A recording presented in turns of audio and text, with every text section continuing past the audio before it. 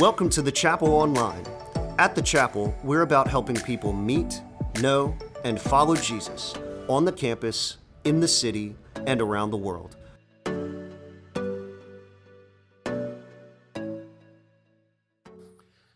Well, again, I want to say happy Mother's Day to you. And I know many of you have plans after the service to celebrate and are expecting to have a really, really great time. But I'm also aware that many of you in this room on a day like Mother's Day are reminded of the loss that you've experienced throughout your life or the difficulties that family can be at times. And I know some of you, it was difficult even to get here this morning as you knew that we would say Happy Mother's Day, and that even brings up memories for you. So wherever you are and however you're experiencing Mother's Day today, I want to say I'm so glad that you're here. I hope that as a church family, this can be a place that we can celebrate together, that we can be encouraged by the Word of God and the people of God, and that we can grieve together and weep together. So however you are experiencing Mother's Day today, I want to just let you know we're glad you're here, and I'd like to pray for you, those that are experiencing the joys and those that are experiencing the sorrow as we approach this day. So pray with me as I pray for you. Father, we're so grateful for Jesus, the ultimate end of everything that you have done in our life, the one who has died for us and rose from the dead. We thank you for him, and we ask that in this moment, in this room, that through your Spirit, your word, and your people, that we would be able to encounter your peace and your comfort. Those that come in today with sorrow over loss or sorrow over difficulty or confusion over what is happening in their family, I pray that you would meet them and that they would be able to grieve together as a church family. For those that are celebrating today, Lord, allow us to celebrate with them as we get to honor our mothers. And Father, as we approach your word, I pray that you would speak so clearly to us, that it would bring about peace and hope and confidence, because your word is what changes us. So God, if there's anything I've planned to say that's not of you, take it out of my mind. And if there's anything you want to say that I've not thought of, would you come and speak? Because God, today we want to hear from you and be changed. So come and speak in Jesus' name. Amen. Now, if you can believe it, we are making our way to the end of our Romans series. We've been in Romans chapter 5 through 8, and we are coming to Paul's glorious and magnificent conclusion of what he's been talking about in Romans 8. Now, Romans 8 is one of those chapters that is beloved by so many people. It gives hope. It gives confidence. We've been looking at different ways that the Spirit lives inside of those who have trusted in Jesus' death and resurrection. And because of that, there are some things that are objectively true of us. And what I see Paul doing as he lays out these things for us, these things that are true, he's trying to build confidence and assurance. But I found myself asking this question to myself, and want to ask it to you as well. As we have been in Romans 8 now for several weeks, has that been your experience? Are you growing in confidence? Now, if you've been with us, you've heard me say that the Spirit within us allows us to fight our sin. That by the Spirit, we can put to death the deeds of the body. Now, that sounds like victory. But maybe you're here and you're wondering if that's really true of you. Because there's temptations and struggles in your life that you just can't seem to shake. And maybe that brings up doubts. And maybe you find yourself asking the question, where can I go to find confidence that that's true? You heard me say a few weeks ago that the Spirit within us assures us that we are a part of the family of God, that we've been adopted, and because of that, we get to enjoy life with Jesus and help for what we need. But maybe for some of you, you come and you're wondering, it doesn't really feel like that's true. Things are hard. Things are chaotic. And that fact of being a part of God's family doesn't seem to be giving me confidence. So where can you go to find confidence that it's true? You heard me say a couple weeks ago that The Spirit within us gives us endurance as we suffer. But maybe you're here today and the suffering is so visceral, so in your face that sometimes it's hard to get out of bed in the morning. And you're struggling through, wondering, how do I make it one day to the next? I'm confused. I don't know what's happening. I don't know how we're going to get through this. Where can you find confidence that what Paul says is true? If you were with us last week, you heard Kevin talk about how the Spirit inside of us helps us when we're weak, when we don't know how to pray. The Spirit intercedes on our behalf according to the will of God. When we get to the end of our rope, when we don't know what to do, when we don't know what's happening, we can be in God's presence and trust that He works. And maybe you've not had that experience lately. Maybe you're still living as if I need to pray the right prayers or do the right things in order for God to really meet me there. Where can you go to find confidence that this is true? So I don't know what you're bringing in with today, but I do know that we live in a chaotic, stressful, confusing, frenetic, anxiety-ridden world. And everything around us can often seem like it's going crazy, and it can tempt us to go from one direction to the other, trying to find something to hold on to, trying to find hope. And Paul is writing not just this chapter, but these very words to give us that level of confidence. Because the reality is, I think that is the reason why Romans 8:28-30 were written. To give us confidence, to stand on the finished work of Jesus, and to know that what God started, He's going to complete, and nothing is going to get in the way of it. That is a firm foundation that we can stand on, that I want to invite you to stand on with me today. And for those of you in the room that have not decided to follow Jesus, maybe you don't know if this is true, and you're still trying to see if this is for you. What I hope you're able to see today is that there is a faith foundation that those who follow Jesus stand on.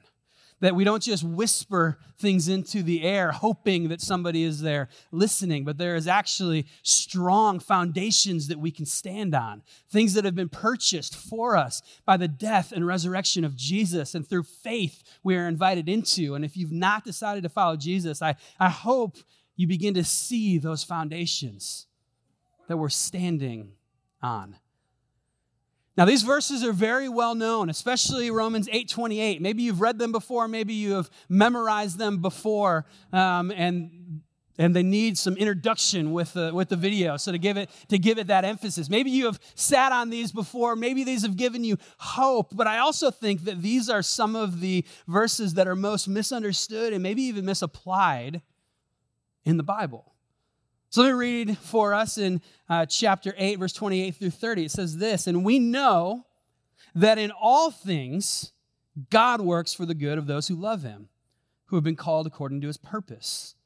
For those God foreknew, He also predestined to be conformed to the image of His Son, that He might be the firstborn among many brothers and sisters. And those He predestined, He also called. And those He called, He also justified. And those He justified, He also glorified." Now, we have a lot of theological words that we're going to get to and some things that we need to explain. But I want to start looking at that verse just in chapter, or verse 28, one that if you grew up in church, you have heard so many times before. "And we know that in all things God works for the good of those who love Him, who have been called according to His purpose."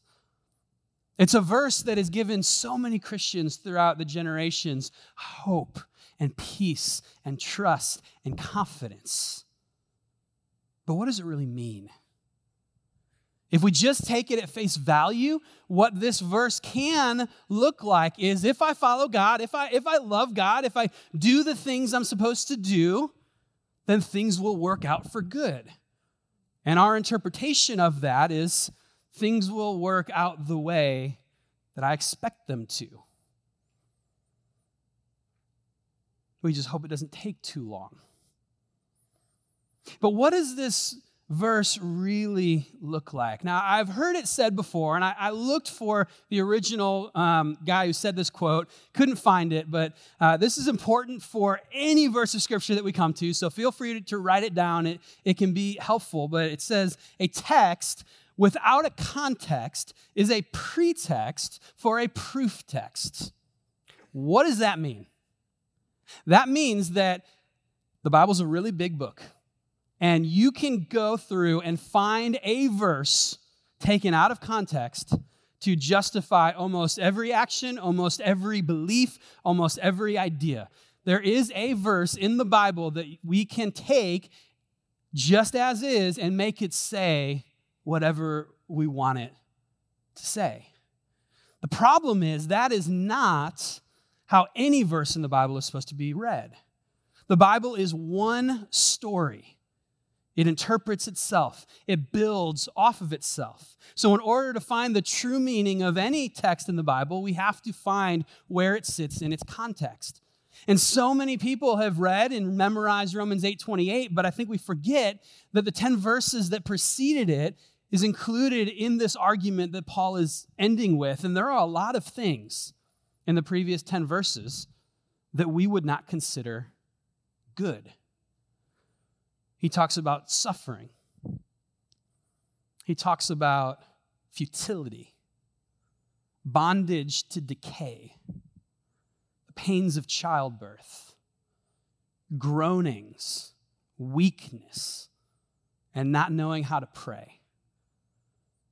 That does not sound like a list of things that I would include in what is producing good.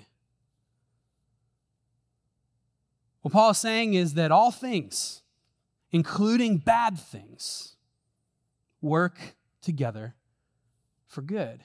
Now notice, Paul is not saying that things naturally will work out for good. Right? We know by experience that that's not how it works, that things in our life are not going to naturally solve themselves and come out for good. What Paul is saying here is that there is an initiator, there is a catalyzer, there is one who is taking all things and working them for good. That is what God does. He takes all things and he moves them for good. And if God is the initiator of that, then the definition of good is God's. And we get a hint into how God would define good for us in the next verse. He says, "For those God foreknew, he also predestined to be conformed to the image of his Son." Now, we'll get more into that verse a little bit later, but what Paul is saying here is that the definition of good, that all things are working together for, is conformity to Jesus.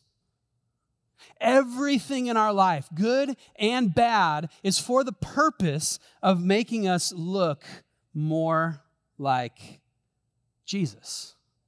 Not success in our career, not healthy family situations, not good relationships, not more money. Those are all things that would be on my list of what is good. But what Paul is telling us here is that the ultimate purpose that God has for us is conformity to Jesus. I was meeting with a guy for lunch this last week, and we were talking about our life stories, and this is a guy that had gotten a lot of success and had the money and had some things go well for him, but in the last several years, a lot of that had been taken away. And he made a statement that those of us who have fallen on hard times maybe have said before. It's, if that didn't happen, I wouldn't have been able to depend on God the way that I do. And my statement to him was, it sounds like God loves you too much to not have taken all of these things from you. That is not an understanding of good that we typically come to in an American culture. But there are things that we would consider good that get in the way of God's goal of us looking more like Jesus. And God loves you too much to allow those things to continue to be barriers for knowing Him. Now, that doesn't mean that nothing good is ever going to happen. That doesn't mean that there's not a lot of us who are going to experience success and money and those types of things. What it means is that if you're experiencing those things, God has given them to you, not for you, but for the purpose of making you look more like Jesus. There are some that it will look like that some suffer more and some suffer less. And it's not because those that suffer more have earned it or are getting punished. What Paul is saying is God is using those things in order for them to look more like Jesus. All things, including bad things, work together because God is the initiator. Now, if looking more like Jesus is the purpose, then the ultimate fulfillment of that purpose is when we get to look fully like Jesus, when we are with him in heaven, beyond the presence of sin, when we make it to eternity. And I love how a guy named Doug Moo, he's one of the writers that has been helping me understand Romans throughout this series. I love how he talks about it. He says this: the promise to us is that there is nothing in this world that is not intended by God to assist us on our earthly pilgrimage and to bring us safely and certainly to the glorious destination of that pilgrimage. Not everything's going to feel good the whole time, and that means that not everything is going to end up in this world the way that we expect it to. But what it does mean is that God is constantly at work in our lives. God is constantly at work in our lives. What would change in your life if you believe that that were true? I want you to think about that question. What would change in your life if you believed that every circumstance was God working in your life, that every good and bad thing was being used by God? What would change in the way you spend your money, the way that you wake up and go to work, the way that you raise your kids, the way that you come to church, the way you spend your time, the dreams that you have for your life? What would change for you if you believe that in every moment and every circumstance that God was at work in your life? There's a lot of ways I could answer that question, and maybe a lot of ways that you could answer that question. But again, Paul is writing this for our confidence that that is true. Now, who is he writing this promise for? Well, verse 28 gives us that. It says, "And we know that in all things God works for the good of those who love him, who have been called according to his purpose." Now, these two qualifiers are really important to both be there. Because if it said just those who love God, that would be terrifying. If there was a promise that was built upon my ability to love God on a day-to-day basis, that would be terrifying. That is a flimsy foundation. Because I don't know about you, but on a daily basis, I struggle to love God the way that I'm empowered to do because the Spirit's inside of me. I get stale, I get cold, I get forgetful, give in to temptation. Praise the Lord that this promise is not built on my ability to love God. It is built firmly and absolutely on God's faithfulness and his character. And that's why Paul adds those who are called according to his purpose. It is God that initiates. It is God that invites us in. It is God's actions, not ours. We didn't earn it. We didn't deserve it. We didn't obey our way into it. We have received it. Through faith in what Jesus has done, living the perfect life, dying the death that we deserved, rising from the dead to give us new life, we receive that through faith. It is not us having to love God enough for this promise to be true. It is built completely on him. And to add to the confidence that Paul's trying to give us, it's not just that God is always working, but it is that God is working toward a purpose in our lives. God is working toward a purpose in our lives.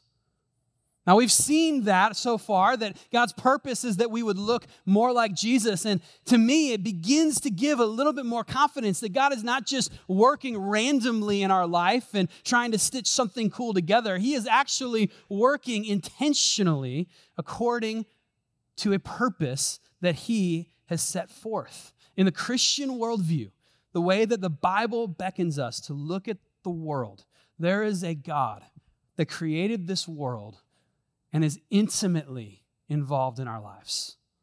Not a God that just began the universe and threw it out there and said, I wonder what's going to happen. It is a God that is intimately involved in our lives and is giving purpose. For the materialists in the world, those that believe that it is only the things that I can see and I can touch, there's no God, there's no metaphysical, there's no transcendent. For those people, there is no purpose that they can grab outside of what can come up from within them. All that we can do without somebody that is working all things together for good is try as best we can to work things out for good on our own with very little control over what is going on. But in the Christian worldview, there is a God that is unfolding a story for mankind, drawing men and women to Himself, back into relationship with Him and giving them purpose. And for you who have not decided to follow Jesus, if you are in the room, I hope what you see is that if that is true, and it's what the Bible says, it is what Paul declares to us, that there is actually a solid foundation for us to stand. We're not just trying to throw up empty prayers into the air and hope somebody hears them and hope things end up for good. But the one that died for us and rose from the dead is working all things together, everything in our life. And that is a foundation that we can stand on. So if you haven't decided to follow Jesus, you may not believe that those things that cause that are true, but I hope at least you begin to see that Christians have a solid foundation, believing that God is the one who is moving all things together because of what Jesus has done. Now, the end result of this verse, that we know that all things work together for the good of those who love God and are called according to His purpose. The end result of that verse is supposed to produce confidence. So my question for you is, has it? Has that promise produced confidence in you? Are you able to stand with Paul and say, we know that all things work together for good? We know that God is in control of these things. Or like me, on many days, do you struggle to believe that that is actually true? To believe that He's actually good? To believe that He is actually moving things forward? Do you struggle at times to connect the dots? To see the connection that God is actually working things together for good? Or has your life experience, as you analyze it, led you to different conclusions? Maybe you come to a message like today and you're just saying, I hear you, Steve. I hear that I'm supposed to have confidence. I hear that those things are true in the Scriptures, but how can I know with confidence that this is true? How can I know? And I think that is why Paul starts verse 29 with for. He's going to give us the reason. He says this, for those God foreknew, He also predestined to be conformed to the image of His Son, that He might be the firstborn among many brothers and sisters. And those He predestined, He also called, and those He called, He also justified, and those He justified, He also glorified. Here's the for. The reason that we can have confidence is because God started this process way before we might realize. God's purpose has been divinely initiated and activated all the way from eternity past and will move all the way into eternity future.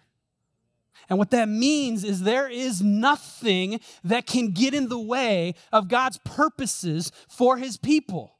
He's already seen the beginning from the end. He's outside of time, and he already has initiated, and what God initiates, he completes. That is supposed to give us the confidence that we need to stand. This is why Paul can say in Philippians 1, being confident of this, that he who began a good work in you will carry it on to completion until the day of Christ Jesus. What God began, he will complete. The history of the world, the history of your life, even before time began, God was at work. God was at work.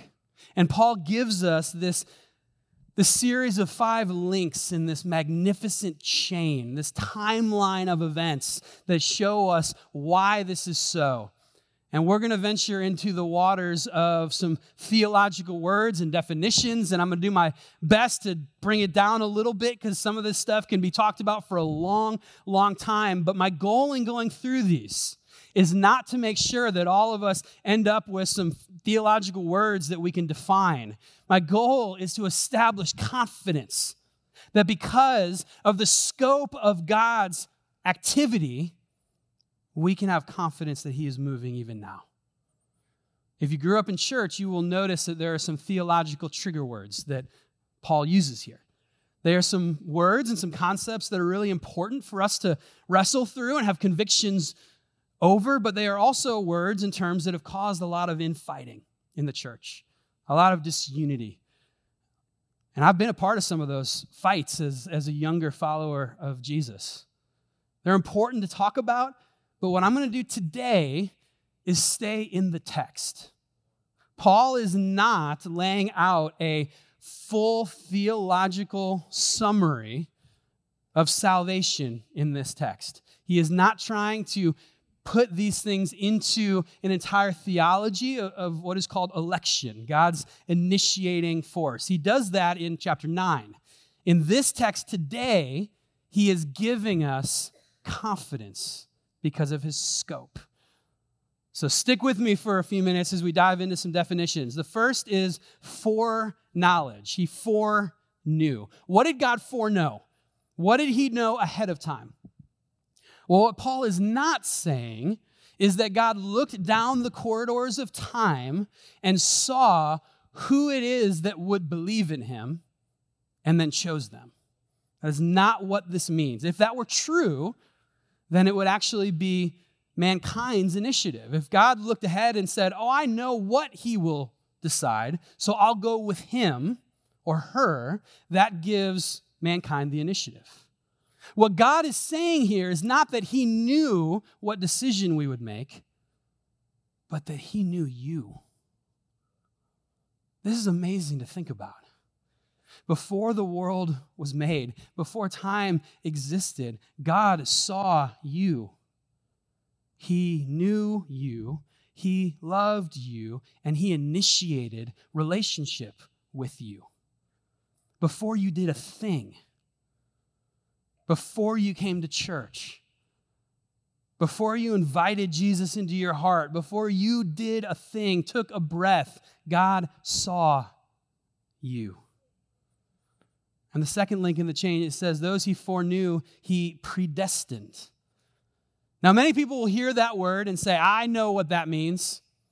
That means that God looked over the history of the human race and chose some people for heaven and some people for hell. And that immediately begins a conversation and a debate over some things that tend to drive people and churches apart. However, the Bible never talks about predestination through the lens of going to hell. That is an unbiblical way to think about predestination. Predestination is God's predetermining purpose for those who will follow him. He says it right in the text that he predestined us to be conformed to the image of his Son. So predestination here is simply that those who follow Jesus, God has, from the beginning of eternity, which is an oxymoron, right, all the way back there, before time began, if you are in Christ, God had a purpose for you. and it is to conform you into the image of Jesus. Now, if we understand that, that gives us insight into the hard and complex things going on in our life. So often we live our life as if God's greatest goal for us is our happiness. The Bible never says that. God is way more concerned with our character and our holiness than our happiness. And it's not that God doesn't care about our happiness. It's not that he doesn't care about these events in our life and the things that we want, but his ultimate purpose that God is showing us here through Paul's letter is that his purpose is that we would look more like Jesus, and he will do what we need to be done for that to happen. And when we understand that that is not just what he hopes happens to us, but his preordained purpose for us, then it begins to allow us to look at the things in our life a little bit differently. The next link in the chain is called. Those he foreknew, he predestined. Those he predestined, he called. And this is where we get in on the action. Both of these things that we talked about before, foreknowledge and predestination, happened in eternity past, in the mind of God. But there's a moment in the life of a follower of Jesus when God calls. And when God calls, we believe. It has effect. It is effectual. Now, I don't have the words to be able to explain the wonder and the majesty of what this means. There is a sense in which the Holy Spirit, at some point in the life of those who follow Jesus, has come and stirred belief within us. And that when we hear the word of God, it produces fruit within us. This is different than my calling as a messenger. As I stand up here, I will call you week in and week out to faith. I will call you to believe. I will call you to action because of what the Word of God says. But if you respond, if your spirit is stirred to action, that was God's call, not mine. If God in his grace decides to take my words and cause effective fruit and salvation in you, then God has called. That is what Paul is talking about here. He says, just as certain as he foreknew us and predestined us, just as certain he called us, and just as certain he justifies us. It's the next link in the chain. We've been talking about justification throughout this series, but it means to be counted right according to the law of God because of what Jesus has done. That through faith in him, we are justified, counted right. That happens at the exact same time in this timeline as called. When God calls, we believe and are justified. And then that moves us towards the fifth, glorified. Those he justified, he glorified. Now I'm going to try to get back out of the weeds a little bit. I'm going to come back to a chart that some of you might remember from several months ago. This is what Paul is talking about here, right? Back here, eternity past, God foreknew and he predestined.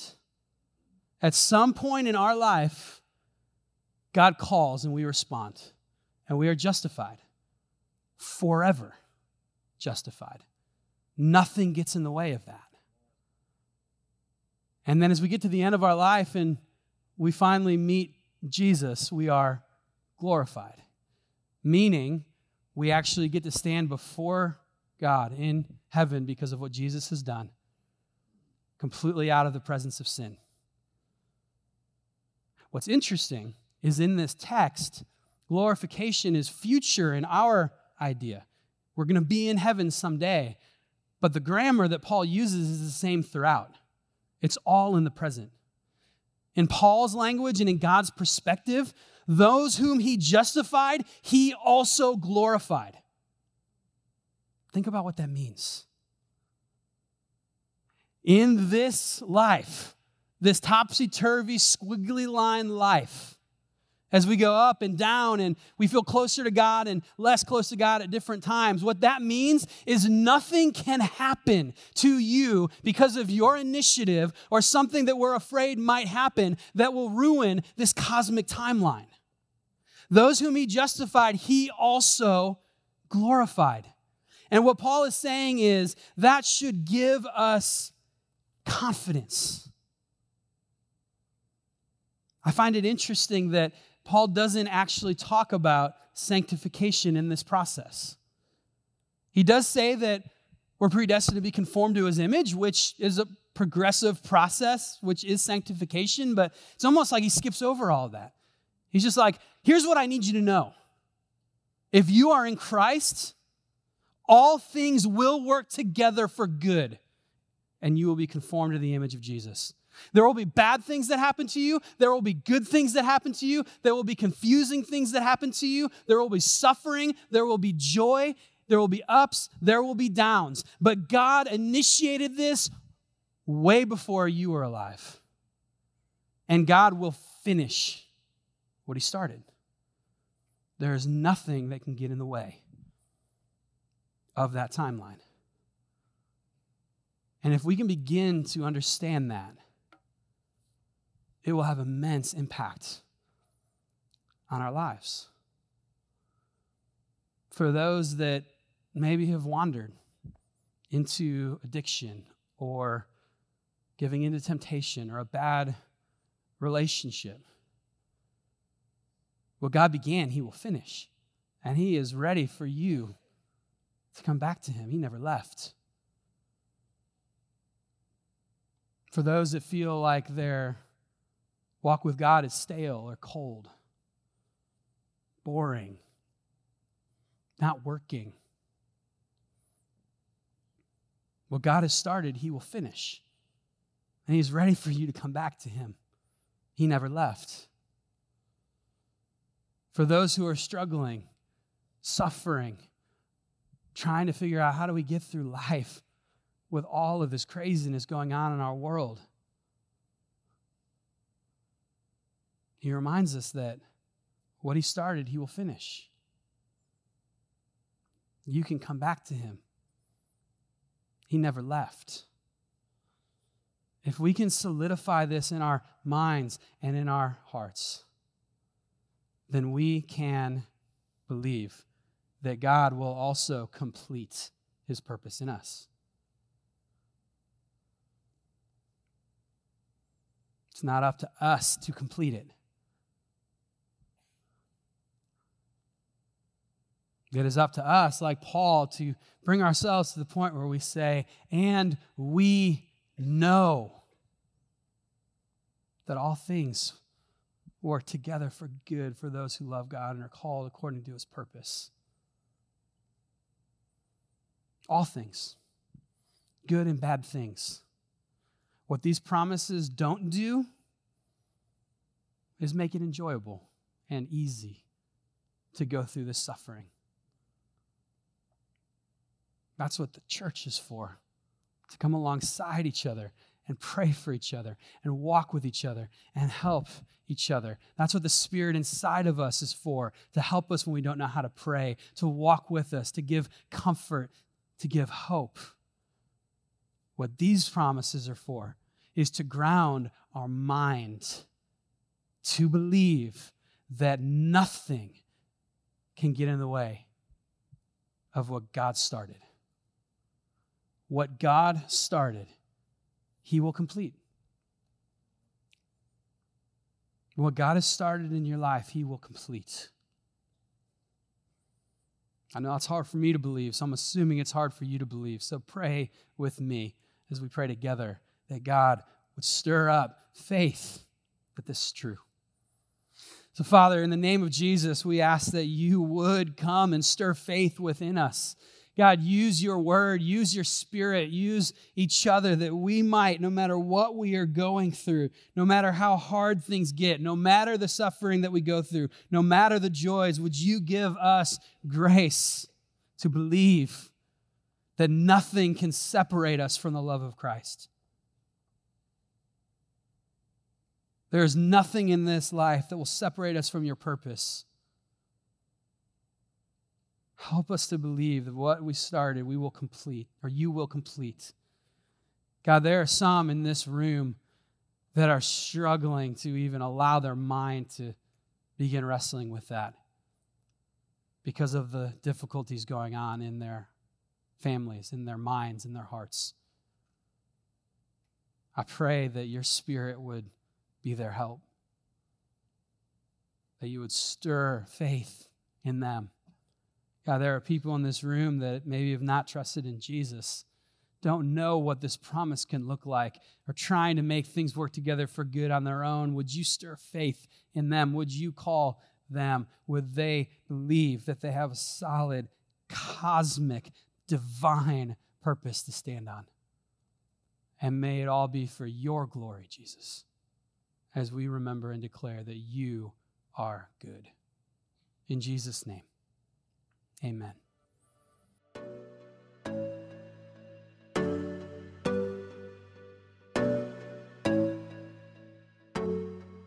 Thanks for joining us. To find out more about the chapel, visit thechapelbr.com.